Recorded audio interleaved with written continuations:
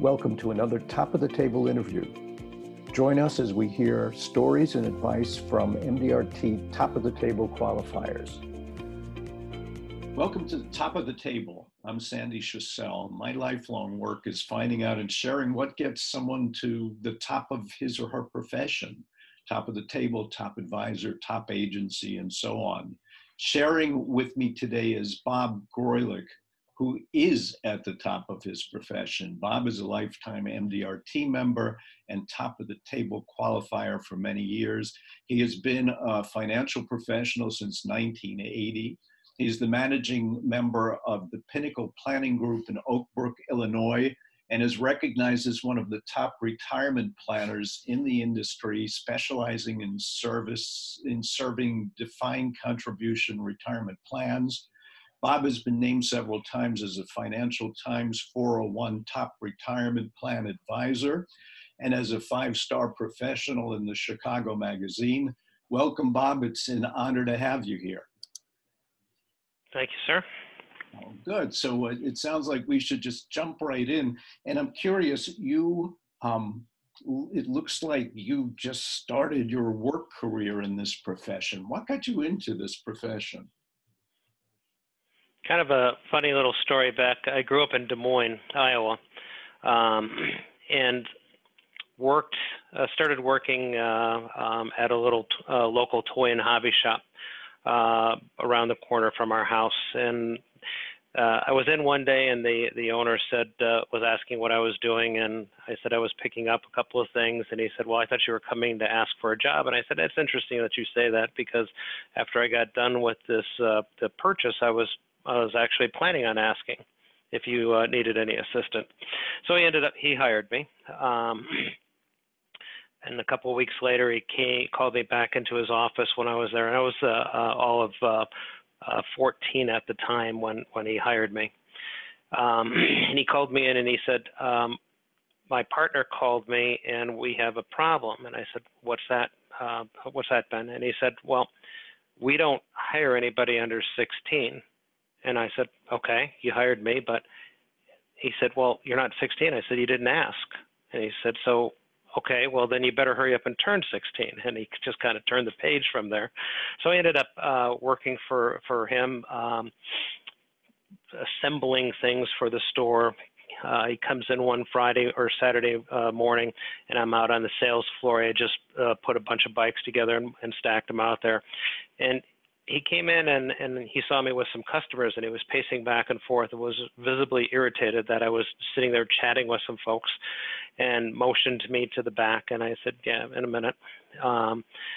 Went back a little bit later and he said, "What are you doing? You're supposed to be assembling bikes." And I said, "Well, I did, but these people wanted to buy some, so I sold the family 6 bikes." He said, "Oh, okay, good. Well, you're going to be out on the sales floor now."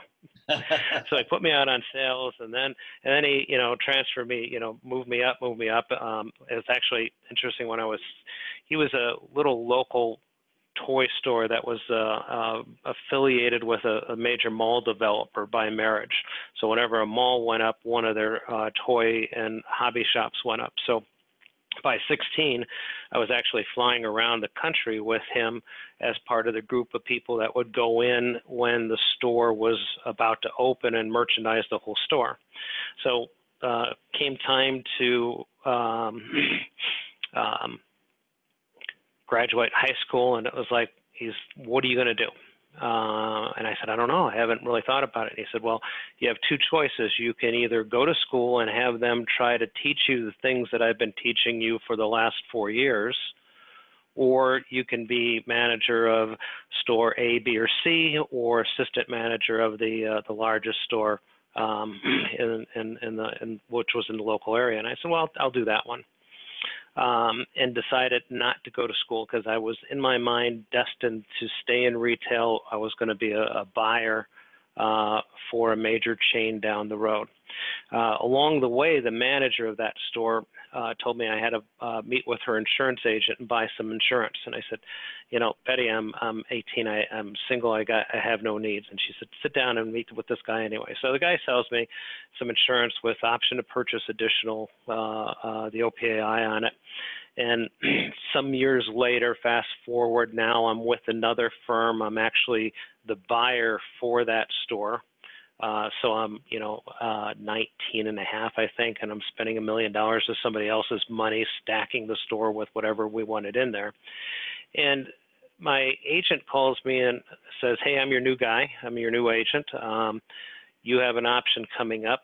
I want to sit down and chat with you." And I said, I don't need any more insurance. And he said, "I'm across the street. I'll stop by anyway."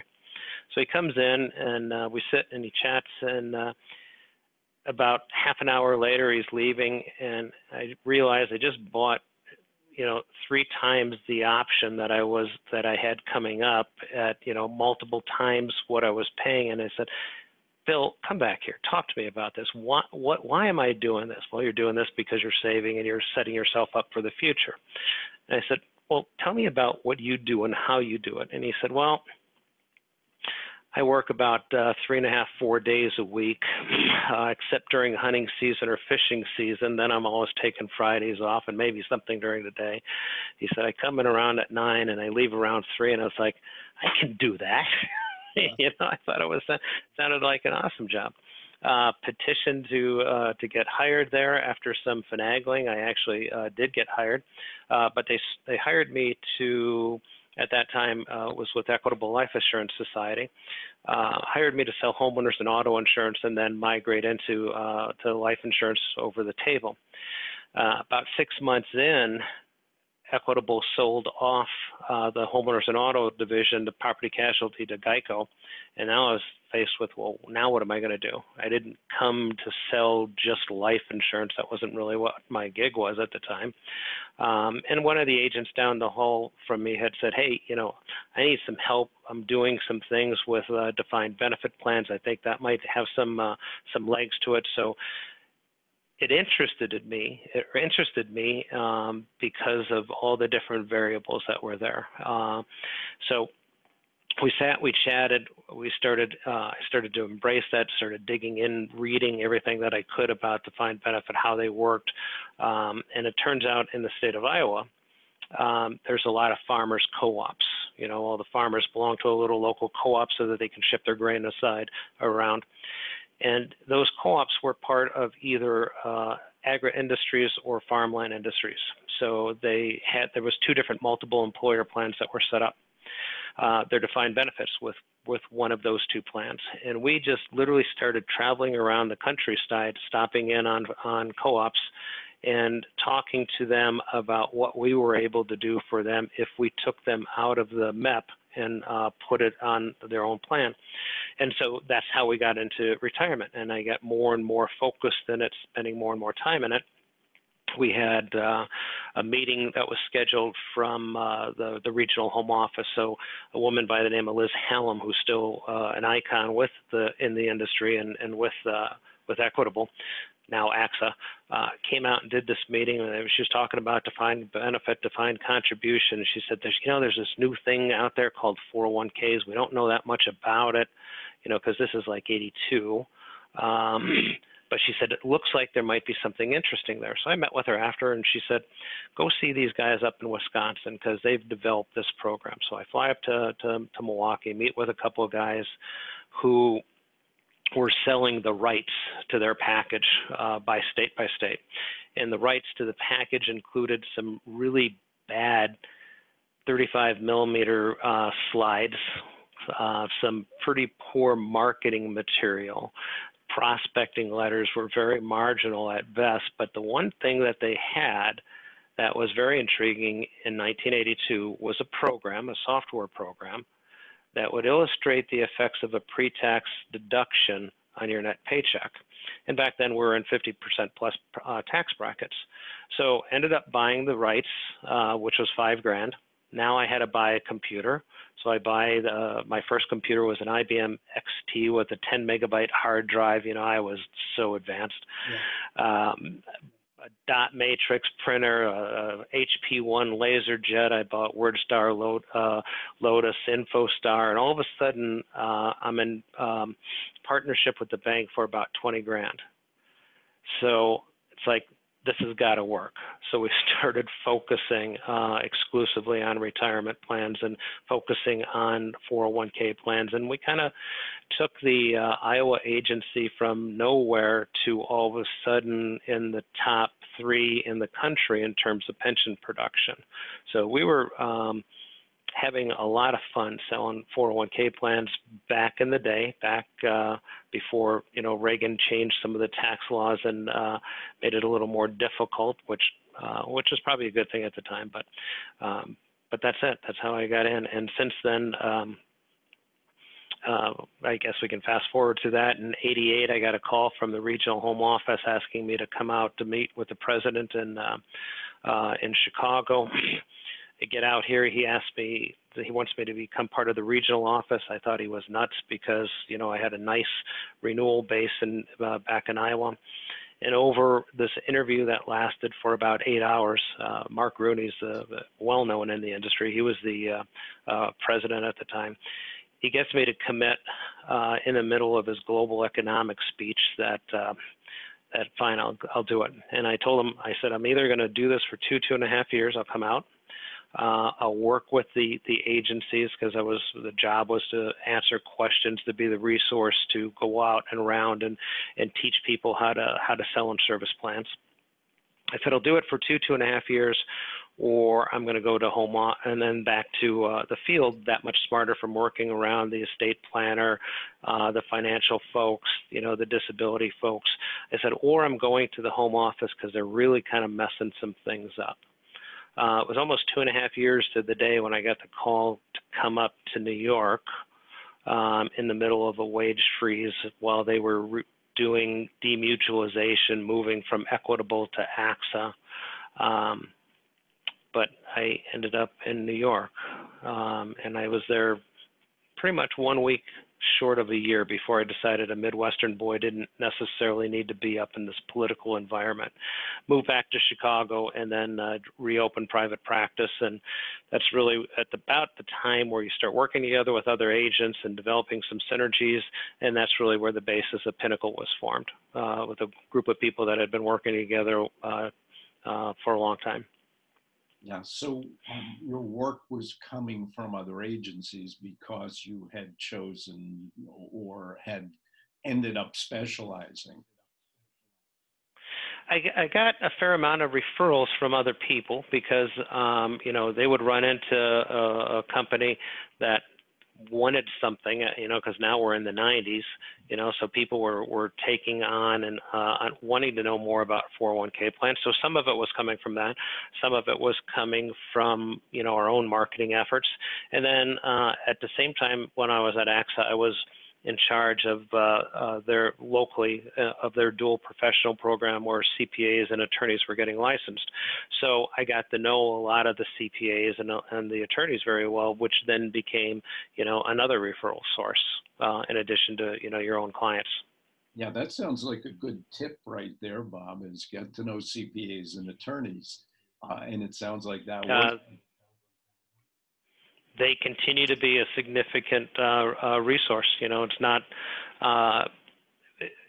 It would be very out of the ordinary for not to get a call or two during the month of December when they're trying to close out tax years and trying to save money for the tax years. We get these emergency calls to set up retirement plans to shelter money for the tax year.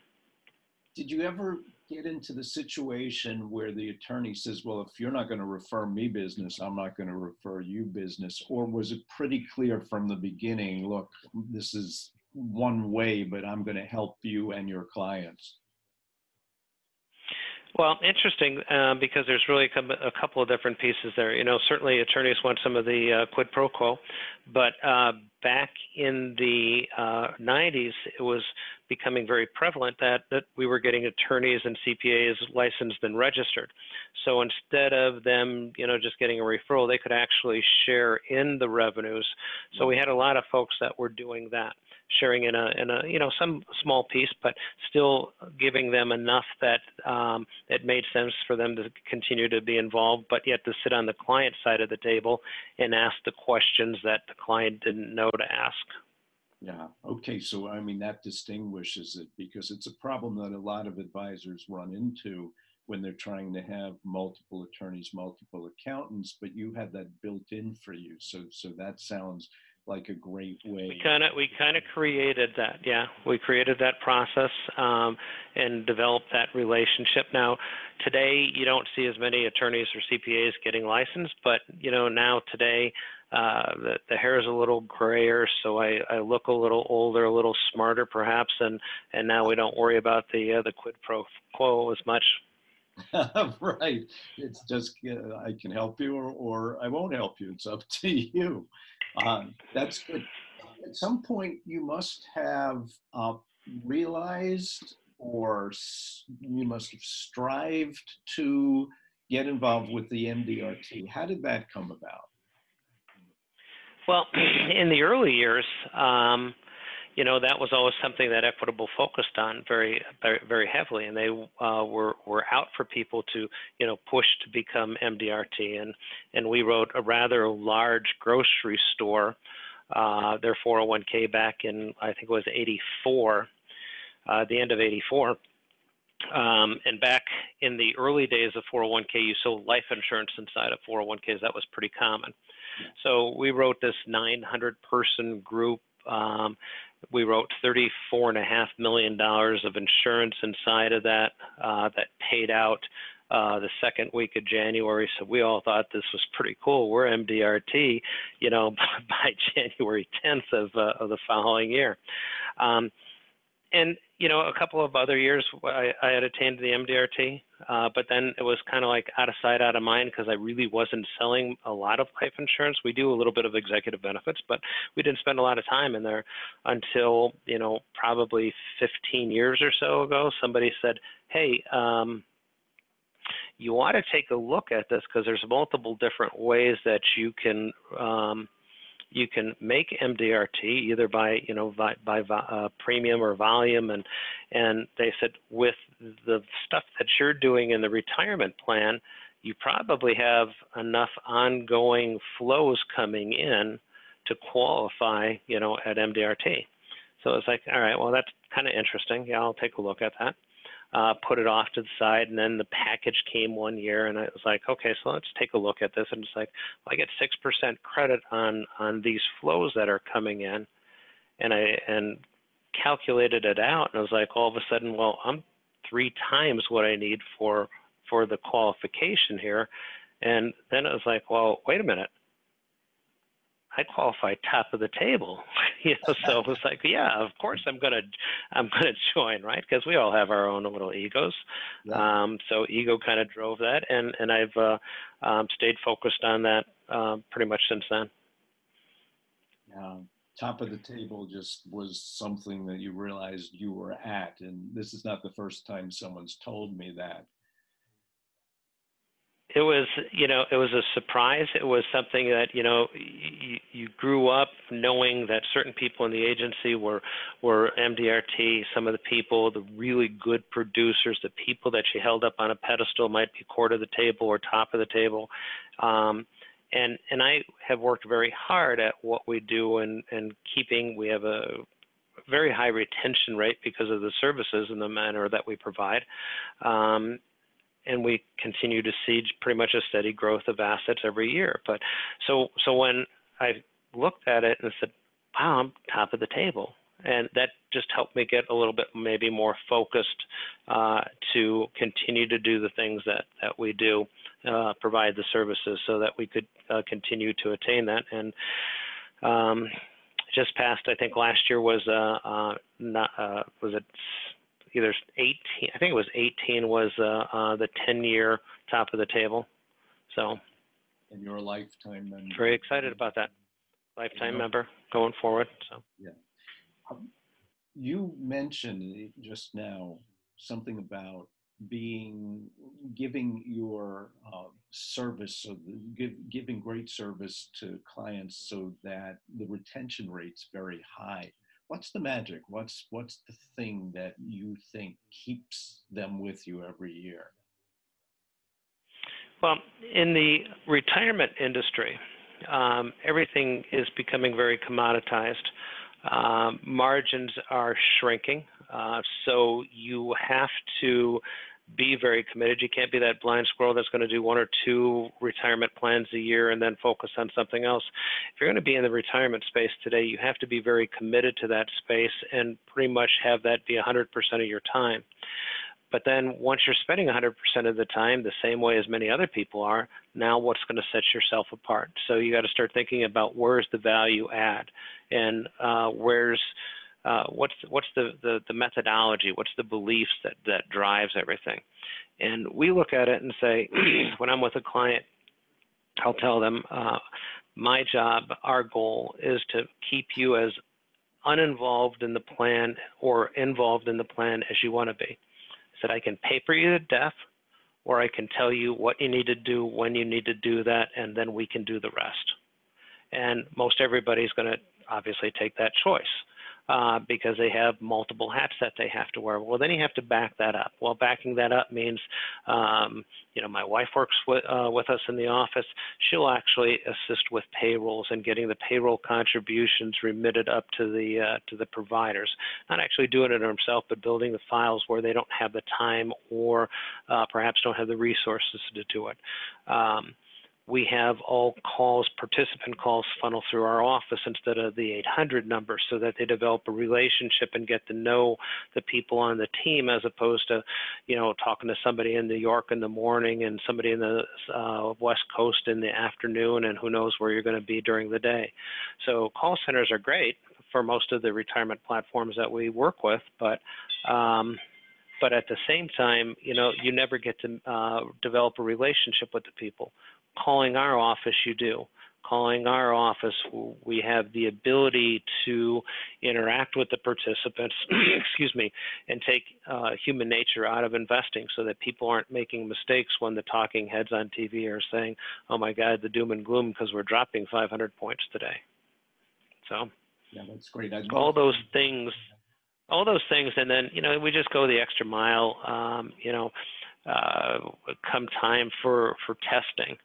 We have relationships with multiple payroll companies, so we have the ability to go in and do the downloads of the census and send it off to the TPA, so that the client doesn't have to do that. So we're saving them hours of stuff that maybe they do once a year, as opposed to something we do all the time. So it's much quicker for us. Yeah. So it's all service. Service is so important. I love how you listed your wife on your website as a volunteer for the firm. So she. That's not me. That is her. She was very emphatic about the fact that that she was going to be listed as a loyal volunteer. That took a lot of finagling with compliance to get that through. But it was her point that she says, hey, we have grandkids, and I'm going to take off and go see the grandkids when I need to. Yeah, that's good. So. But the fact that it's a family where service is important is very powerful. So if I were a new MDRT member, or I'd made it to the MDRT a couple of times, and I'm looking and saying, how do you get to court? How do you get to top of the table? What advice would you give me? What advice? I think, and what I've chatted with agents in the past, in their early years, you're going to learn a little bit about a lot of different things. But somewhere along the line, there's going to be 1 or 2 of those things that really feel good to you, that you like doing. And I think at that point, once you start to identify those, that's where you start putting in your efforts, because in today's world, you have to be very focused. You cannot be, I don't think personally, that you can be a jack of all trades and continue to perform at the levels that perhaps most people want to do. I think you have to become a specialist. I think you have to focus your energies, and when you find that love, then you just embrace it and you stay focused on that. That's awesome advice. I really appreciate that, because I argue about this with clients sometimes, that there are a lot of ways to specialize, whether it be a particular product or service, a particular market. And some of them say, no, no, no, I want to be able to help everybody in every way. And what I'm hearing from you is that's probably not the best way to do it. Well, let me take a step back on that. We want to be most things to the people that we want to be working with. Right. But it's not me. It's somebody on my team. So I was taught very early on, somebody asks you a question. If you don't know 100% of the time, you don't know the answer, you say, I'm 98% sure, let me get back to you. The same thing goes with how we do business. When I'm talking to a group of participants, I'm saying every one of you needs a financial planner. It's not me, okay? If you have a need, I'll introduce you to somebody on our team, and they'll be your financial planner, or this person will be the one that will do your 529s, because we staged that up. I'm still looking over their shoulders, but this is the person that's all they do. So I think we at Pinnacle are going to be most things to some people, but it's not me. It's going to be one of the other people on the team. Yeah, right. And that's great advice too, Bob, because you can create a team where there are different specialists, and it sounds like that's what your team looks like. I think that's incredibly important. That's critical to be successful today, because you can't be everything by yourself. It's too complicated. Tax laws are too complicated. Yeah. Terrific advice. Thank you for your time and for participating in this. It was fun hearing your story, and then getting the advice that you have to give to people. And I know a lot of people are going to appreciate the effort you put in here. It's nice to be with you. Thank you.